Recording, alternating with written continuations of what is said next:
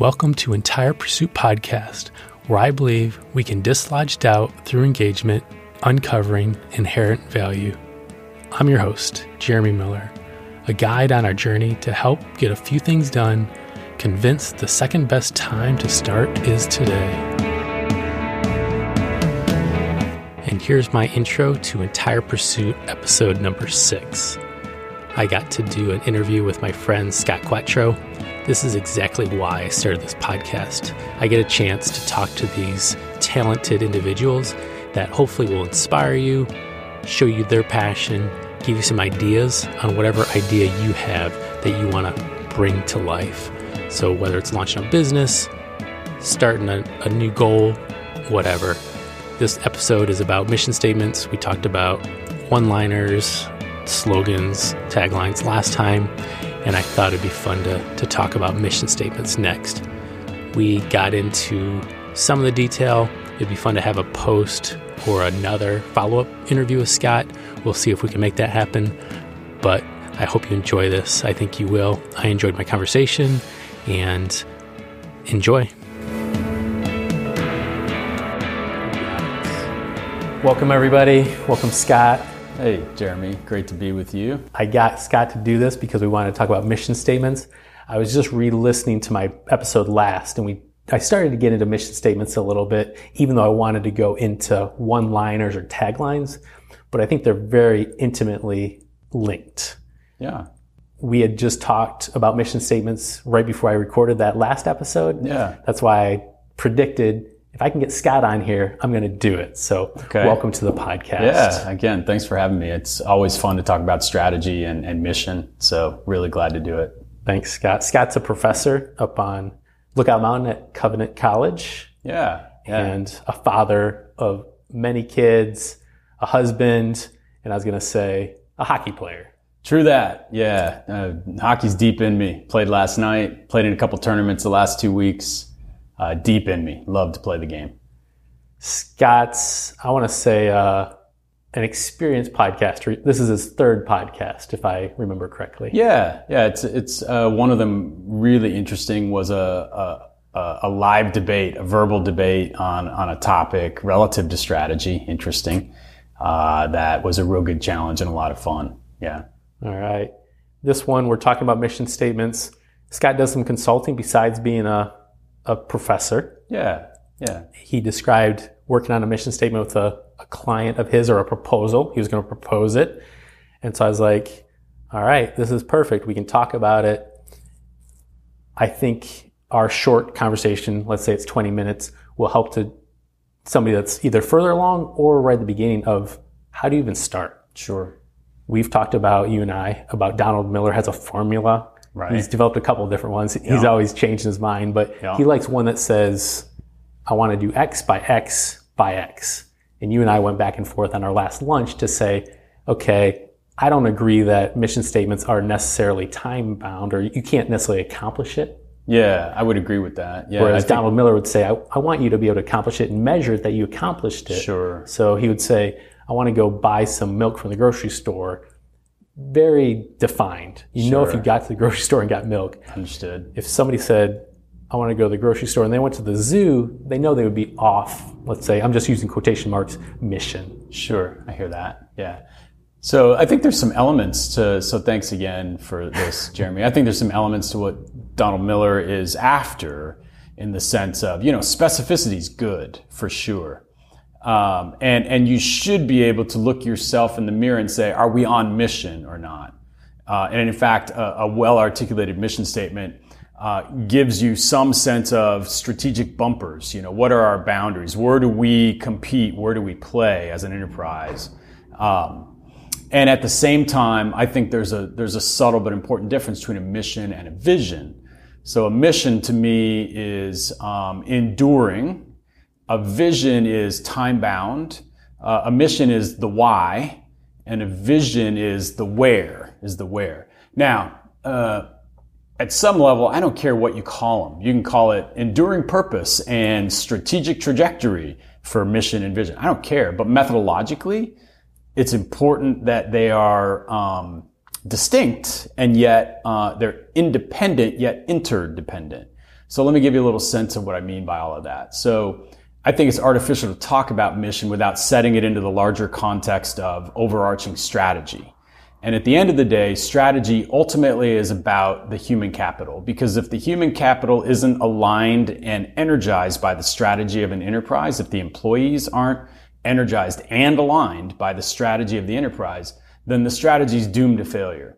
So I think a really important starting point is, look, every enterprise has 3 sources of capital that it needs to try to generate results by combining these 3 sources of capital together.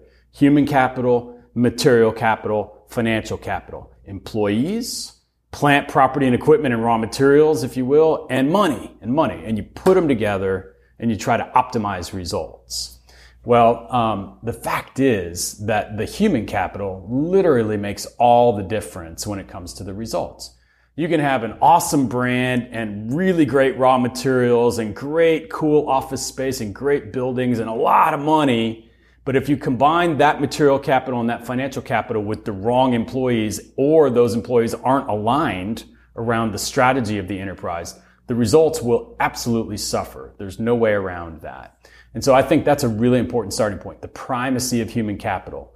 And when you prioritize human capital, one of the first things you need to recognize about human capital is that those employees very badly want to be energized and aligned around the strategy of the place, the enterprise that they're working within. And so big picture, human capital is most important. Second big picture, you've got to get clarity. Your strategy needs to involve clarity and alignment around mission, values, and vision. Mission is, why are we here? Values are, how do we roll? Vision is, where are we headed? What are we shooting for? So that, to me, if we're going to talk about mission, it's not going to make a whole lot of sense unless we place it in the context of those 2 big picture truths. Human capital is most important, and human capital really wants to have clarity and alignment around why they're there, how they roll culturally, and what they're shooting for, where they're headed as part of an enterprise. And when they do have that clarity, for sure, there's more prosperity generated by the enterprise, and the employees, the human capital in that enterprise that have clarity on mission, values, and vision, they collectively say, bring it on. Let's go. They're fulfilled. They feel some fulfillment. They see how they fit into that bigger vision or mission. You bet.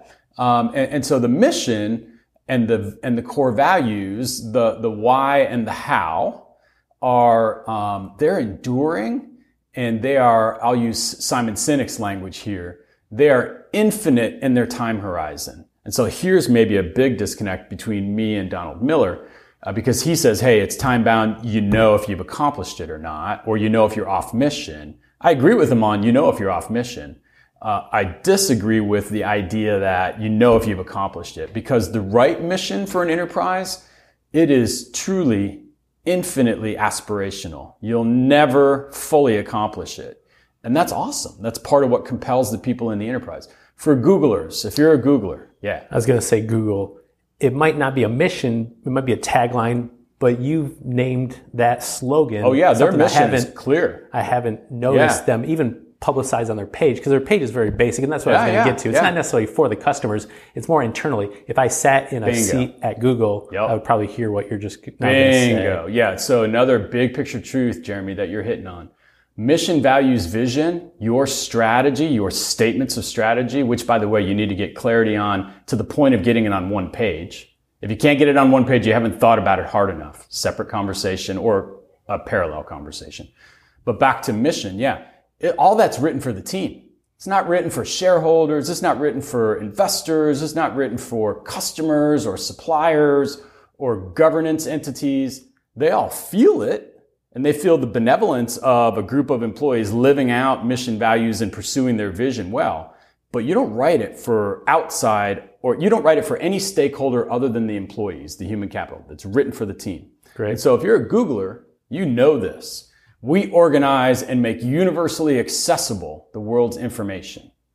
That is the enduring strategic why, the purpose, the mission of Google.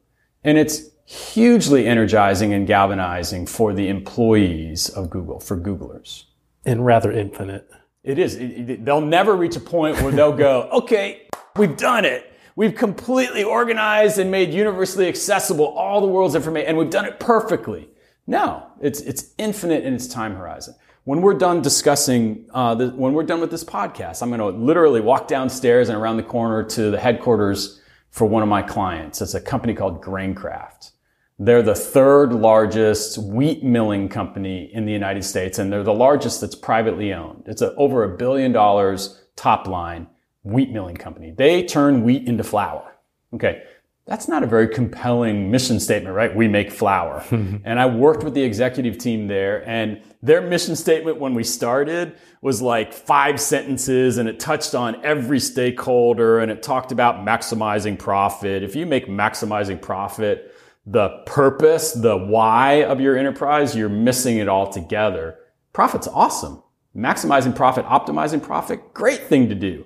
But that's the purpose of business as a whole. It's not the purpose of a particular business, right? So again, that's an interesting other parallel conversation. But too often, that piece of the why of business as a whole gets muddied up and brought into the conversation of the purpose of a particular business. And then you lose the galvanizing, energizing clarity that comes with a statement like this for Graincraft. Through trust, dedication, and relationships, we unlock the goodness of grains and nourish people. That's a heck of a lot better than we maximize profit for our owners, or more inane, we turn wheat into flour. Through trust, dedication, and relationships, we unlock the goodness of grains and nourish people. Again, infinite in its time horizon, puts some realistic bumpers strategically around where they choose to go and what they choose to do or not do. And for Graincraft right now, those bumpers are sort of important because, flour consumption on a per capita basis in the United States, pre-pandemic, the pandemic, there was a bit of a bump because people were baking a lot at home. But at the same time, collectively, you step back and you spread out the data. Per capita flour consumption's going down. We're eating less bread. Okay. The gluten-free piece of the puzzle is in there. We're always going to eat bread, but people are increasingly eating other types of grains. So cauliflower-based flour, right? For pizza, exactly. And so for Graincraft now, they're like, okay, we unlock the goodness of grains and nourish people. What other grains can we leverage our core competencies in relative to wheat milling that we might be able to get into these other adjacent markets? And right now for them, a very important part of their strategic discussion.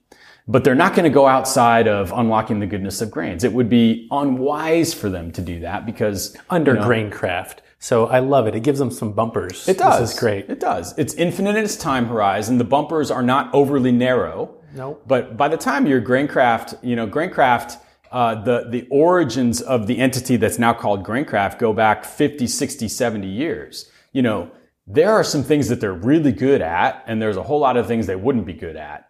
And unlocking the goodness of grains through, wheat milling or other types of grain milling, they're really good at that. And so there's reasonable bumpers. And those bumpers are appropriately reflective of their deep heritage in the wheat milling industry. Yeah. So it's an interesting time in their history.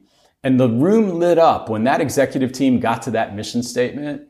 The room literally lit up, and they literally couldn't wait to get out to the mills, all 15 plus flour mills across the United States, and talk to the mill hands, which is their language for the frontline employees on the floor making the flour. And share the excitement of, hey, our enduring strategy in terms of our mission. And that was very well received. It's been sort of universally embraced by the employees of Graincraft. Yeah. Great. Congrats on being their guide to get them there. I'm sure it was a boardroom of very talented men and women that helped get there. But it took somebody like you with that passion to get them to that concise mission statement, because I give kudos to you for being able to memorize it, your customer's mission. Yeah. So that could then mean that their employees can memorize it because it is concise. Yeah. It's energizing. Yeah. It's got a lot of similarities to what Donald Miller would recommend a mission statement Sure, has? you bet. Yeah, concise. There's specificity. It's easily memorized. Ideally, easy to identify with it if you're part of that enterprise.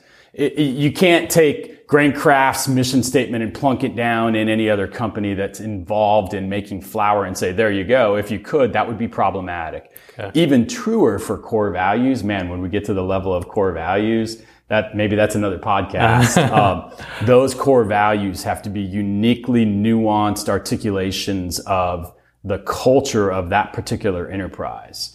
And boy, is the nuanced language there important. It's also important with a mission statement.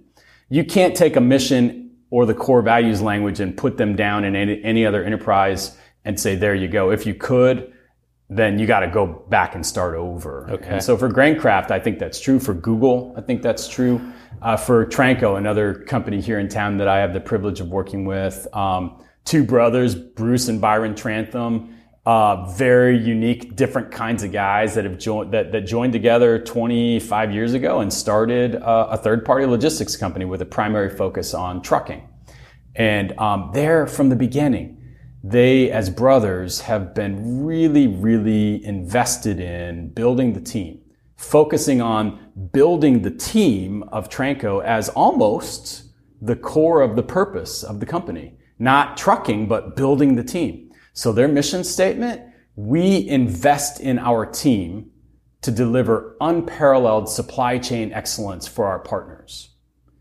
They started with, we invest in our team. I've yet to work with a client that got to a mission statement where the start was, we invest in our team.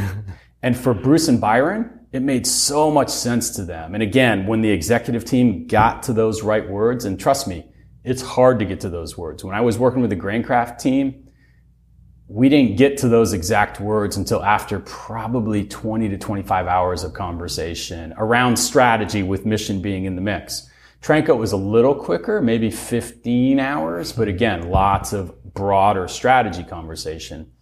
But with Tranco, when we got to those words, again, the room lit up and they literally couldn't wait to get out there and share it with the Tranco employees. Hey, here's why we're here. Here's our strategic purpose.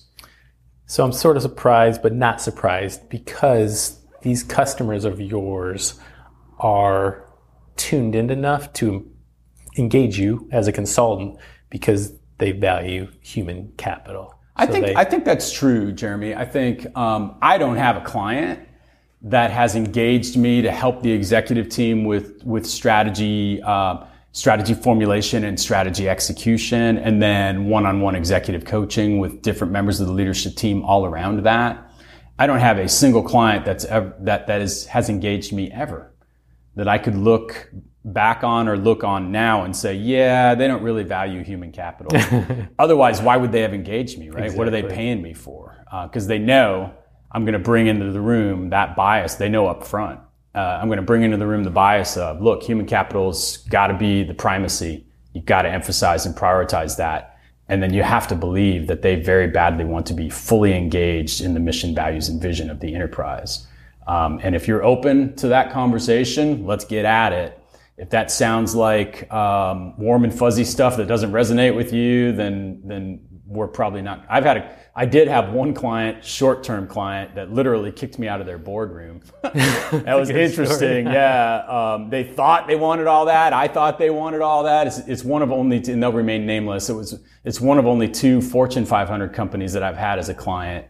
And yeah, it was a little bit of a pleasant way of kicking me out of the boardroom, but basically the CEO kicked me out of the boardroom and said, yeah, we don't want this, in so many words. Wow. Yeah, that was an interesting moment, to say the least. And I didn't handle any of that perfectly, but I did what I thought they'd hired me to do. And I worked with a team of their employees to work on strategy formulation, and including a couple of their senior executives that were in the room, in the boardroom, when we gave the update, and the CEO didn't want to have anything to do with it. It was interesting. Yeah. It's very interesting. You were so specific, and they knew early on this isn't a fit. So kudos again to you for having that vision on, hey, this is where we're going with me. Yeah. And we reached that update moment after we'd been at it for about 5 months with that team that they designated, including 2 of the senior execs that were in the boardroom when I gave the update. and the CEO didn't have it. And then afterward, one of those two execs came over to me and said, "Man, we need this so badly. I'm sorry." I said, "Well, I hear you. Yeah. No sour grapes, but thank you." Cool. Yeah, it was an interesting moment. That's a good story. Yeah, most of my clients are local to Chattanooga. They tend to be privately owned, although I do have one right now that's publicly traded. But most are privately owned. Maybe there's a bit more natural sensitivity to the primacy of human capital in a privately owned enterprise. I don't know. I've never really thought about that, at least not as directly as I'm thinking about it right now. But yeah, almost all my clients, other than a few, have been privately owned. Yeah. And we didn't get into this, but that's how I got clued into you. I got introduced to you because you do work at two companies I came to Chattanooga to interview with. So somebody was like, "I think you should really connect with Scott." And I was like, I remember that. First couple weeks in town, I connected with Scott. So thanks for going out to lunch with me and continue that tradition to go out to lunch every few months. I enjoyed it a lot, Jeremy. You, from the beginning, I've told you your intellectual curiosity is kind of off the charts, and I love that about you. And so it's a whole lot of fun to get together and share things and provoke one another around things that we're curious about, and then also learn about what's going on in one another's lives. That's been a blessing too. Yeah. So thanks for bringing me up to campus one time on a panel discussion. I really enjoy that you are a professor and then you consult with companies. So you talk about it theoretically, and then you get to see it executed in a boardroom and then down to the shop floor. So I like it. I would have loved a professor that had that experience out in corporate America. I hear that. There's one thing to talk about it. But how's it operating? So I'll tell you, thank you for that. I think being a consultant makes me a better professor, and being a professor, I believe almost all the time, but not always, makes me a better consultant. I'm a little less scary, I'm just this goofy professor, right? Hey, Dr. Quattro with the long hair. And I get it. That makes me a little less scary. I'm not from like McKinsey and Company or from Boston Consulting Group. I'm just a professor from a small liberal arts college. And so when I get on client sites, I'm a little less threatening as a result, I think. And so that helps me when I'm doing consulting. And I know my stuff as an academic. That makes me a good consultant, as long as I can translate it well into practice.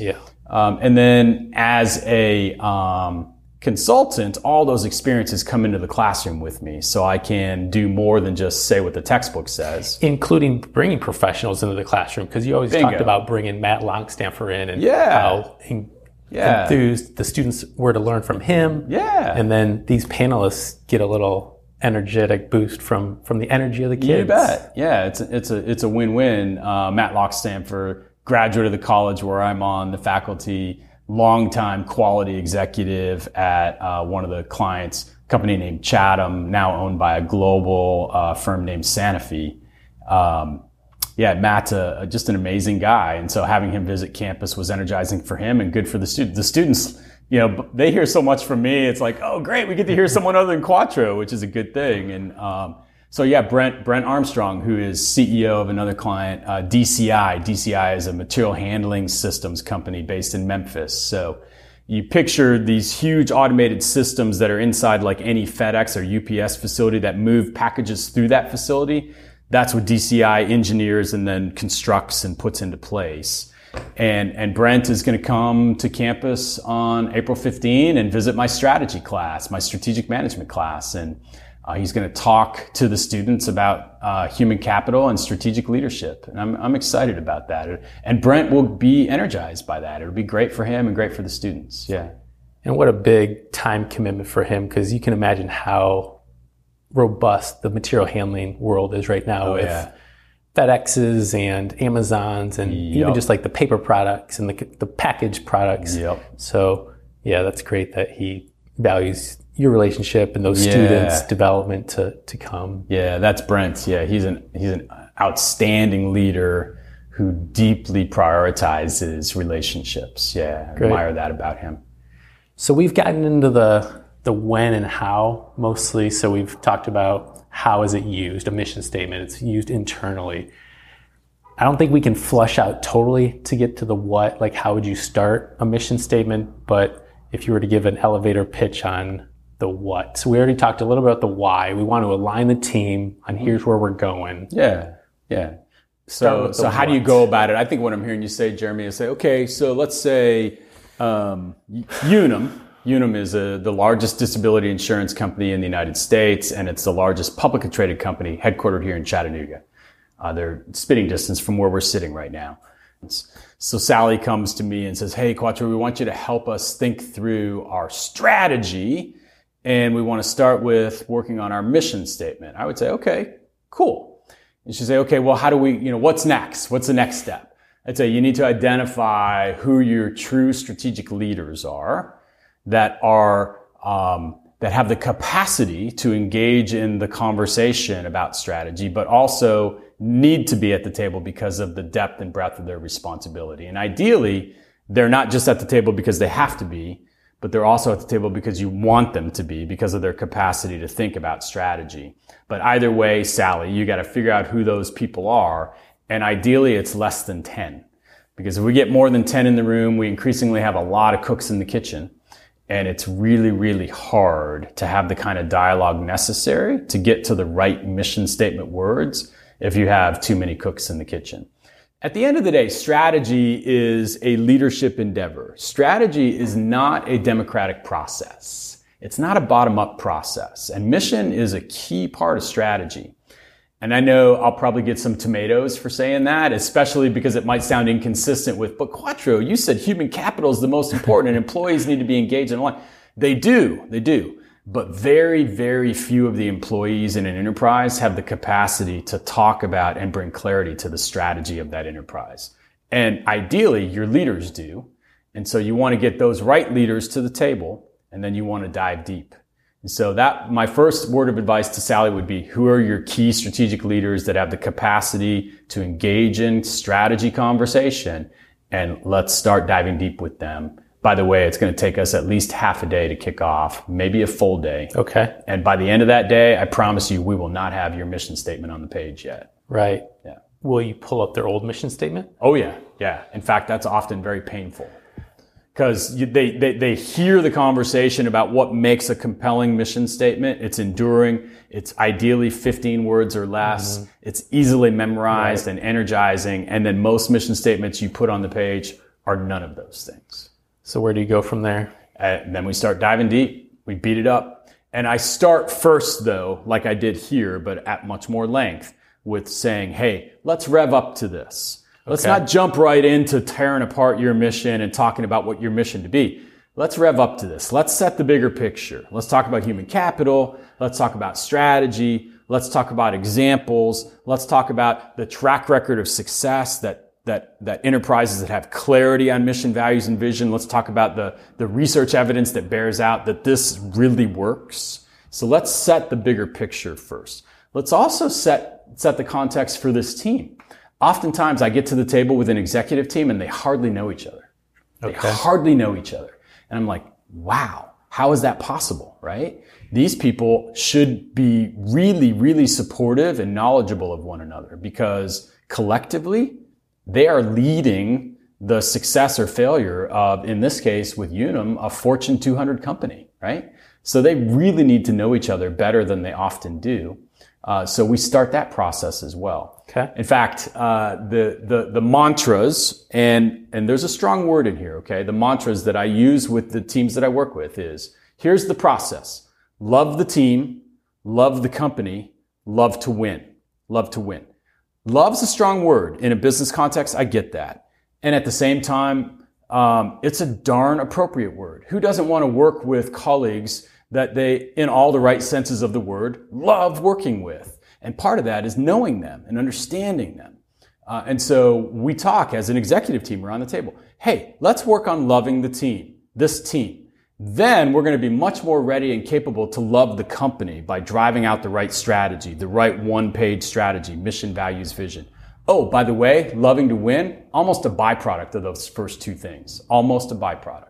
Doesn't mean we won't talk about winning and what it takes to win. But if you love the team and love the company well, get to the right plan, and then you're faithful to execute it and stay committed to and accountable to it, loving to win, it almost becomes a byproduct. And everybody loves to win, right? The team that I got kicked out of the room, the unnamed Fortune 500 team, that all they wanted to talk about, the CEO, all he wanted to talk about was love to win.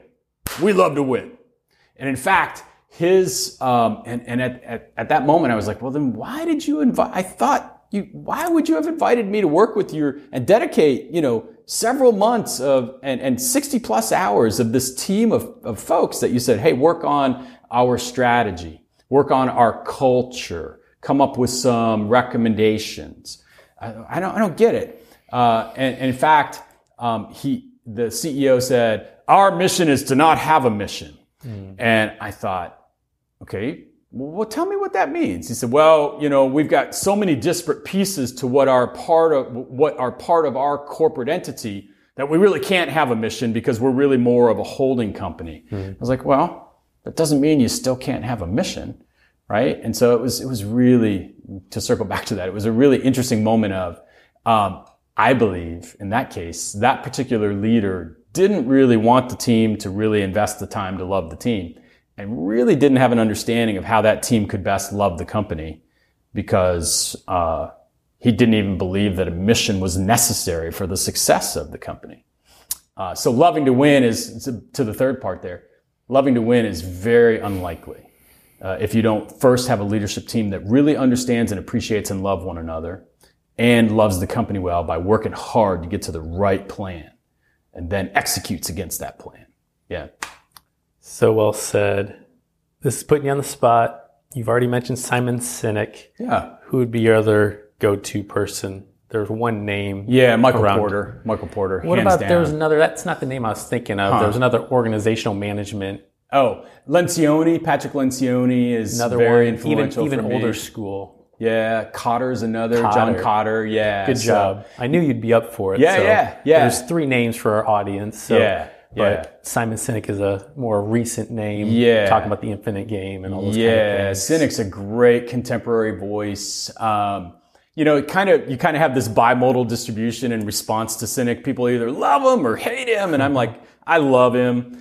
He describes himself as an eternal optimist, and who doesn't want to hang out with optimists, right? Who are willing to say, look at all this capacity. Look at the abundance that the right leaders and the right strategy can unlock. And then he's willing to, at the same time, say, and by the way, this doesn't work, this doesn't work, this doesn't work. He's real direct, but not in a pessimistic way, in a very unlocking, optimistic way. I am very inspired by Sinek's thinking and the way that he rolls and the way that he engages clients. Michael Porter just understands strategy, okay. And he's professor emeritus now. He's the guru of strategic management. And the quotable quote from Michael Porter I love. And when we get into talking about the vision piece of the strategy of my client teams, the where they're headed piece, his quotable quote is, the essence of strategy is deciding what not to do. Okay. The essence of strategy is deciding what not to do. Translation, there are always trade-offs. You can't be all things to all people. And so that better be reflected by your vision, where you're headed, where you're trying to take your company. Don't try to be all things to all people. Kotter, big influencer on my thinking, because he's all about the fact that executive leaders lead, they don't manage. They develop and they bring clarity to the strategy of the enterprise, and then they spend essentially all of their time, once they have that clarity, aligning people and managing performance around that strategy. They don't get into the weeds. They stay away from the doing. They lead, they don't do. Kotter's spot on there. Lencioni's just really spot on in the sense that he understands that the ideal executive, as part of an executive team, is humble, hungry, and smart. Okay. All three important. Almost all executives at any table that I sit down with the team, they're all hungry. Almost all of them. Otherwise, why would they be at that seat, right? Under that stress. Less true of the humility and the smarts. So, and smarts, by the way, doesn't mean cognitive intelligence. It means emotional intelligence, okay. Which surprises a lot of people. And Lencioni wants it that way because he wants to pull them in. Because everybody, yeah, I'm smart, obviously. Are you emotionally smart? Are you psychologically smart? So colloquially, the ideal team players, and I use that book and I use the self-assessment with the executive teams that I work with: humble, colloquial. A humble team player and executive says, hey, there you are. A hungry executive and team player says, hey, here I am. And a smart executive team player says, how do they feel? How do I feel? All three, all the time. That's a very easy to understand construct, very powerful if you live it out as part of an executive team. So yeah, I weave Lencioni's work in that way. Yeah. Thanks, Scott. Well summarized. Everybody can tell that I'm a big fan of Donald Miller.